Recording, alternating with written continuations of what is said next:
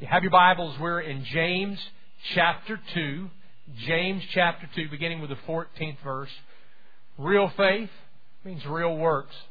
As we look at that, I want to clarify something from last week. Last week I mentioned 4 words, and I told you it was risky for me to share much about those because people typically will misinterpret and misunderstand. And one of those words, restoration, that I want to just affirm. I in no way was saying or communicating that you should not try to be restored to your spouse or to any relationship that's broken. So if you heard that, I did a poor job communicating, or you did a poor job of interpreting, or both.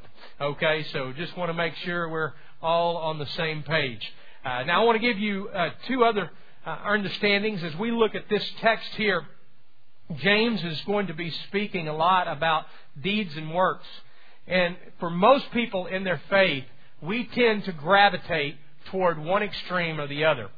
Some of us may gravitate toward this end, and we may say, you know, I just really want to do a lot of good deeds and a lot of good work so God will love me. And so at the end of the day, I'll have enough good deeds to try to get myself into heaven. Matter of fact, we know typically faith is just doing a lot of stuff, a lot of good deeds. And I remember believing that as a child and as a teenager, and I was hoping that I'd be able to do enough good things that one day I would get into heaven. And that's one extreme. Another extreme is this. You know, I believe in that body of facts. Matter of fact, that confession that we recited, that God is the God of the universe and that Jesus is the Savior, I believe those facts. And I'm counting on that to just take me to heaven. And that's it. I don't see that I really need to do any deeds. I don't see there's anything else left. I acknowledge this, and I have a mental understanding, and I believe that to be true. And that's it. Those are the 2 extremes people typically will find themselves in. And Paul addresses those who find themselves in the legalism stage of just trying to do a lot of stuff, trying to keep the law, and trying to earn their righteousness. And Paul very seriously and very precisely deals with that issue. And then James is dealing with those who are lax in their faith. They have acknowledged Christ, and they maybe even call themselves believers, but they believe that's the end of it. Basically, I can do what I want. I'm under grace. I've received it. And so I'm saved by grace, saved by faith. I'm all done. There's nothing left for me to do. I can basically do what I want or not do anything that I want. Those are the 2 extremes. James is dealing with those who have come to the place where they mentally recognize, maybe even have truly professed Christ, but they've let it in there. So with that understanding, I want us to dive in to this text. And I also want us to in just a moment to recognize the difference between Paul and James. If you have your Bibles, let's read the first part here in James chapter 2. What good does it do, my brothers, if a man claims to have faith but has no deeds? Can such faith save him? Suppose a brother or a sister is without clothes and daily food. If one of you says to him, "Go, I wish you well, keep warm and well fed," but does nothing about his physical needs, what good is it? In the same way, faith by itself, if it is not accompanied by action, is dead. But someone will say, "You have faith, I have deeds. Show me your faith without deeds. I will show you my faith by what I do." You believe there's one God? Good. Even the demons believe that and shudder. Now, let me give you the key verse. Let me give you the whole thesis of the book of James. It's found in James 2:17. So we've just read that. Let me read it again. If James was to only recite one verse, I believe this would be the verse he would use. The whole book is built around this verse. In the same way, faith by itself, if it is not accompanied by action, is dead.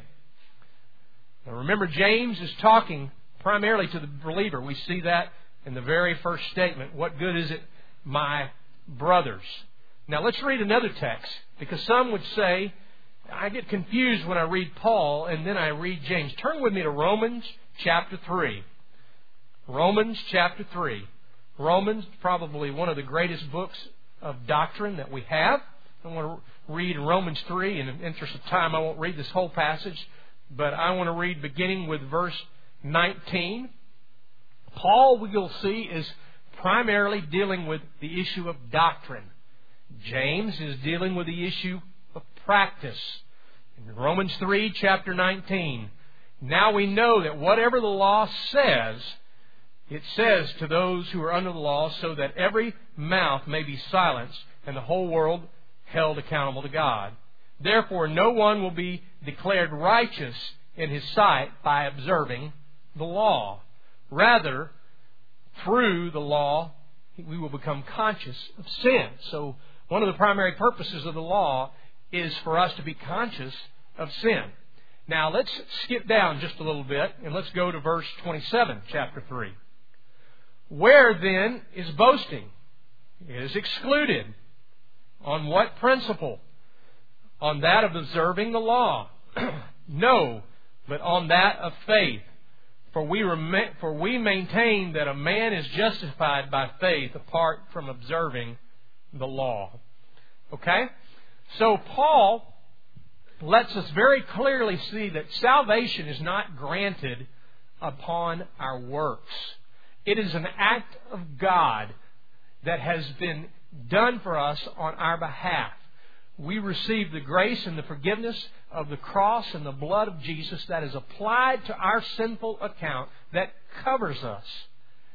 But how do we bring that into harmony with what James is saying?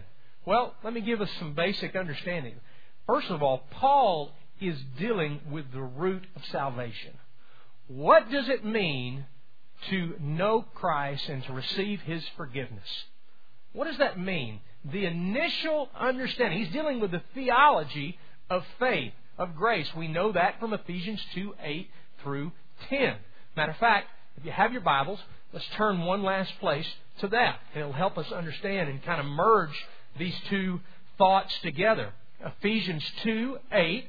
For it is by grace you have been saved through faith. It is not of yourselves. It is a gift of God, not by works, lest anyone should boast. And then Paul says, the same Paul who we just read Romans chapter 3 from, says, for we are God's workmanship, created in Christ to do good works, which God prepared in advance for us to do. So Paul is dealing with the root. James is dealing with the fruit. Paul is saying this is what you must do to receive the grace and the forgiveness. It's been provided for you by Christ. It's been done for you. James is saying, now, once you've received it, this is what you should do. This should be the manifestation of that faith. Paul is looking from God's perspective, and he's looking down. This is what God has done for you. James is looking from man's perspective. God, this is what I want. This is how I want to worship you. This is how I want to be obedient to you. Paul is instructing. He's teaching doctrine. James is exhorting people how to practically live. Now, when I was in 9th grade in Louisiana, back then when you were 15, you could get your driver's license. So my parents let me get my driver's license when I was 15 years old. The only problem was they wouldn't let me drive. They let me get the license, but they didn't give me insurance. I didn't have a car, and they wouldn't let me use theirs. So technically, I could say, hey, I'm a driver. But the truth was, I wasn't really a driver because I didn't drive. I just had the ability. I just had the legal opportunity to drive. But unless you drive a car, it doesn't matter. Now, they would let me drive the tractor in the back, but that was terrible for picking up girls, I tell you. Now, I couldn't get any girls to go, hey, I'll come by and pick you up on my tractor if you don't live more than 2 miles away and you don't mind the diesel smell. And so I couldn't drive anything but a tractor. So just because I had that information and just because I was legally able to, it did not make me officially a driver because I was not allowed to drive my parents' car or any other car. See, when we look from Paul's perspective and we notice, hey, here's the doctrine, here's the opportunity, let me tell you what's occurring. James is saying, hey, once you've received this, let's begin to drive. All right? It's not just that you've received it and you understand it. Now you need to get in the car and begin to drive. Now let's read this text, and we're going to notice 3 different types of faith. First of all, James will clarify what it means to have dead faith. Basically, faith that means nothing. It's not a real faith at all. Number 2, demon faith. Hey, that ought to get your attention right there. Demon faith.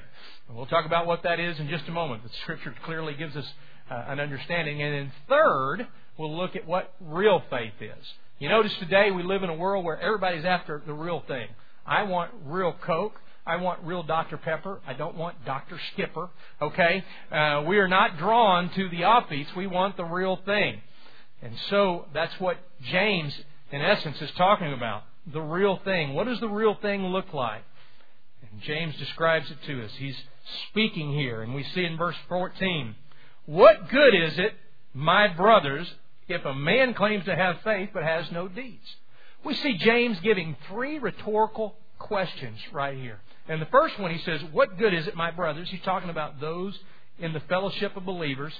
If a man has faith but he has no deeds, no fruit, there's no evidence that anything has ever transformed. He says, I acknowledge this group of facts, but there's never been any transformation. There's never been any evidence that anything has ever changed in his life.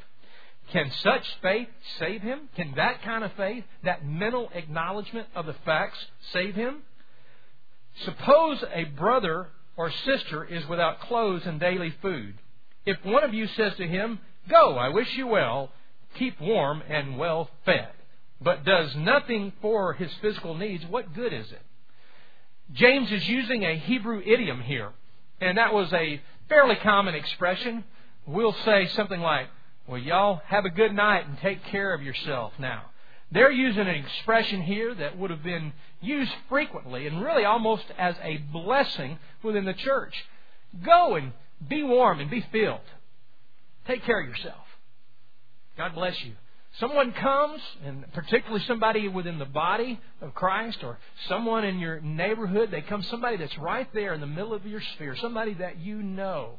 And particularly, he's talking about brothers and sisters in Christ, somebody that you know, and they come and the Scripture and the text and the way that it's written in the text, we realize that it's not a one-time thing. It's somebody's coming and they're in serious need. Like they are needing food on a regular basis. They have really been put out. They are needing clothing. They're needing a serious amount. So it's not just a token. Here's $1. Here's a can of food. Go away. He's saying, really help them. He says, and you say, "You know what, brother? I'll pray for you. God bless you. Hang in there." That's the modern picture. That's what it looks like today. James is saying, how can we say that our faith makes any difference if we simply say, "I'll pray for you," and we do nothing with it? It's like Oswald Chambers. He defines faith in this manner. Faith is this. It's doing everything you honestly and ethically can and trusting the rest to God. What you cannot do, God will take care of. But what is it that we can do? James is saying this is what real faith is.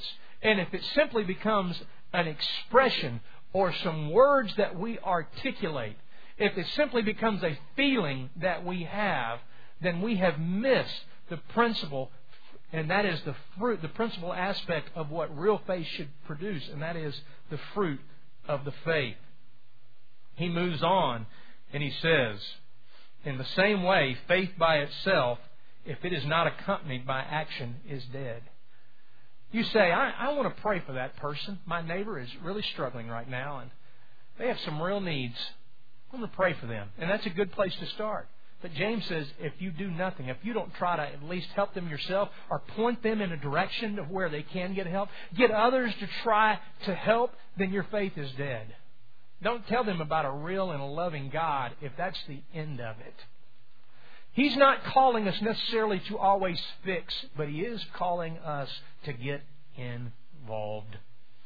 And He says real faith, transformational faith, will not see serious needs that are right before us and simply brush them off and think that that is okay. Verse 18, but someone will say, "You have faith, I have deeds." Someone is saying here, hey, look, you have the faith, I'll do the deeds. Or I'll do the deeds and you have the faith. And James again is saying, show me your faith without deeds. Is there really such thing as faith without deeds? And I will show you my faith by what I do. I'll show you real faith. It will have some kind of evidence.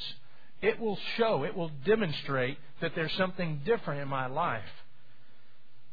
Verse 19, you believe there's one God? Good. Even the demons believe that, and they shudder. This is probably a reference to the Shema. Now, the Shema is found in Deuteronomy 6:4, and this is probably the most important verse to the Jewish people. If they were good Jews, they would recite that verse 3 times a day. And it's this. What Shema means hear. Hear, O hear, Israel, the Lord God is one. The Lord God is one. You know what that's saying? He's saying, we believe you to be the one true God. In a polytheistic culture where the Jews were living at that time, where Moses had taken them from the Egyptian empire, in a polytheistic time where everybody around them worshiped multiple gods pretty much, he was calling and he was saying, look, there's one God, and that is Yahweh God. And here the Jews would probably acknowledge that and say, there is but one true God, Yahweh God. And James is saying, you make that statement? You think that's true? Hey, that's really good theology. But can I tell you, the demons have the same theology. They believe there is one true God. Do you think that simply acknowledging that fact makes you a believer in Christ? That makes an impact? It's not simply acknowledging. It's not recognition. James makes that very clear. And then he says, let me show you some examples. So we've seen an example of dead faith, and then we see demon faith, which means I believe the right things, but what am I doing with them? And then we see real faith. He goes on and he gives us a picture of what real faith looks like. In verse 20, you foolish man, kinos is the word right there in the Greek, you empty man, do you not want evidence that faith without deeds is useless? Was not our ancestor Abraham considered righteous for what he did when he offered his son Isaac on the altar? You see that his faith and his actions were working together, and his faith was made complete by what he did. And the scripture was fulfilled that says, Abraham believed God, and it was credited to him as righteousness. And he was called God's friend.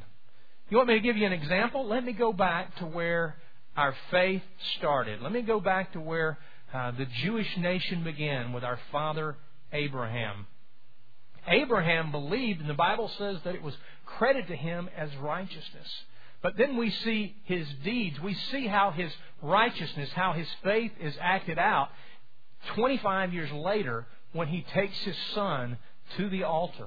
Sometimes we picture Isaac as a little boy, but he was a man at this point. And he takes him to the altar, and it's a beautiful typology. A typology is this. It's a foreshadowing of the truth to come. So here's a typology. Here's a picture of what will happen in the future. The Son of God, Jesus Christ, will come, and He will give Himself. The Father will give Him as a sacrifice to cover for the sins of our lives. So we see this picture, this typology being given here. And the Bible says that His righteousness, we see here, produced works. It produced faith. It produced obedience. Here's a picture as James is describing. Then in verse 24, you see that a person is justified by what he does and not by faith alone. Solo fide is what Luther said. Matter of fact, the Protestant Reformation occurs on that principle.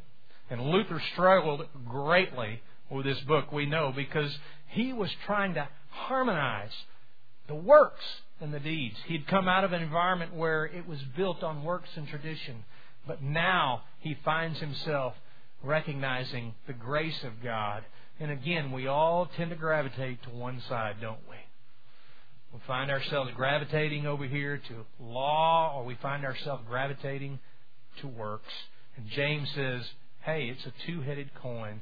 First, we receive the grace and the knowledge and the salvation, and then it produces fruit. It produces work. And he gives another illustration here in verse 25. In the same way, you got Abraham, the father of the faith. Now we're going to go to the polar opposite. The same way was not even Rahab, the prostitute, considered righteous for what she did. And Joshua chapter 2 tells us the story of how Rahab, who the Bible describes as a harlot, and we don't know why she was a harlot. It may have been that she was a single mom, that she lost her husband, and that's the only means she had. We don't know. But we know from chapter 2 that when the spies come in to Jericho and they look around, and the nation of Israel is coming against the nation of the city of Jericho, they look around, they are somehow discovered, and as they're leaving, Rahab hides them and tells the pursuers to go elsewhere. And so, because of this, we find out in chapter 2, verse 11 of Joshua, that Rahab had heard 20 years before how God had worked in the lives of the Israelites, how Yahweh God, and how the hearts trembled, and as they had heard the stories. And Rahab probably knew, hey, I've been worshiping these multiple gods, this polyistic mentality of gods, and it's gotten me nowhere. I know it is meaningless. And God imparts faith to her in some manner. And when she hears of Yahweh God, she knows it to be true. And so when the spies come, she hides them. And then they tell her, here's what you'll need to do. We want you to take a red rope and leave it outside your window. As a matter of fact, we have good reason to believe that she was on the wall. That's typically where the poor were. It's not a great place to be when attacks come, when you live on the wall, but that's where she is. And so she leaves a red rope or a red thread that comes out of her window. And you have to wonder, was that another picture of kind of the way that 40 years earlier, when the Passover angel came, the death angel came, and the Jews were required to do what? To put a red string of blood upon their doors so that the angel would pass over. And so we see Rahab taking a step of faith with little knowledge. And what occurs? She is regarded as one of great faith, and her deeds are recognized. And in her, in the same way, was not Rahab the prostitute considered righteous for what she did when she gave lodging to the spies and sent them off in a different direction? As the body without the spirit is dead, so faith without deeds is dead. So there's dead faith, there's demon faith, and there's real faith. Well, let's talk about real faith for just one moment as we conclude. What we recognize from this text is that real faith is more than something you say. You'll remember in Mark chapter 2, when the friends of the cripple brought their friend to Jesus, when they got to the house, it was so full they couldn't get in. And faith would have been that they showed up believing He could. But the deeds, the actions were they literally got on the roof and they dug through the roof. Faith and action. It's not just what you feel, that I feel some nice tingling as the demons, as they shudder, as they get goosebumps. It's not just about what we feel. It's not just about what we think that we believe, that we give intellectual assent to. Real faith is what you are. And let me give you an example of that. You've got Peter, who when asked if he is with Christ, he denies Him. Does that mean that he didn't have real faith? No. Look at what happened. The Bible says that afterwards he went away and he wept bitterly. And then we see him repenting. We see him coming and becoming a pillar of the church. Let me tell you something, friend. Real faith doesn't mean you won't make mistakes. It doesn't mean that you won't lose it sometimes. It doesn't mean that you will always be the picture of Jesus. Real faith means this. It means that you won't quit and walk away from the faith. And if you stray, according to 1 John, God will convict you and bring you back, or He'll take you at some point. So that's what real faith does. It produces fruit. Let me conclude with this little poem. I knelt in prayer when the day was done and prayed, Lord, bless everyone. Lift from each heart and pain and let the sick be well again. And then I woke again one day and carelessly went on my way. The whole day long I did not try to wipe a tear from an eye. I did not try to share the load of any brother on the road. I did not even go to see the sick man just next door to me. Yet once again, when every day was done, I prayed, Lord, bless everyone. But as I prayed, to my ear came a voice that whispered, Dear, pause, hypocrite, before you pray. Whom have you tried to bless today? God's sweetest blessings always go by hands that serve Him here below. And then I hid my face and cried, Forgive me, Lord, for I have lied. Let me but live another day, and I will live the way I pray. Billy Graham said it best when he said, faith and works are like breathing. They are not meant to be separated. They go together like inhaling and exhaling. Faith is taking the gospel in, and works is letting the gospel out. What about you today? Have you trusted Jesus Christ in His grace and forgiveness? Or have you simply made acknowledgement to a body of facts?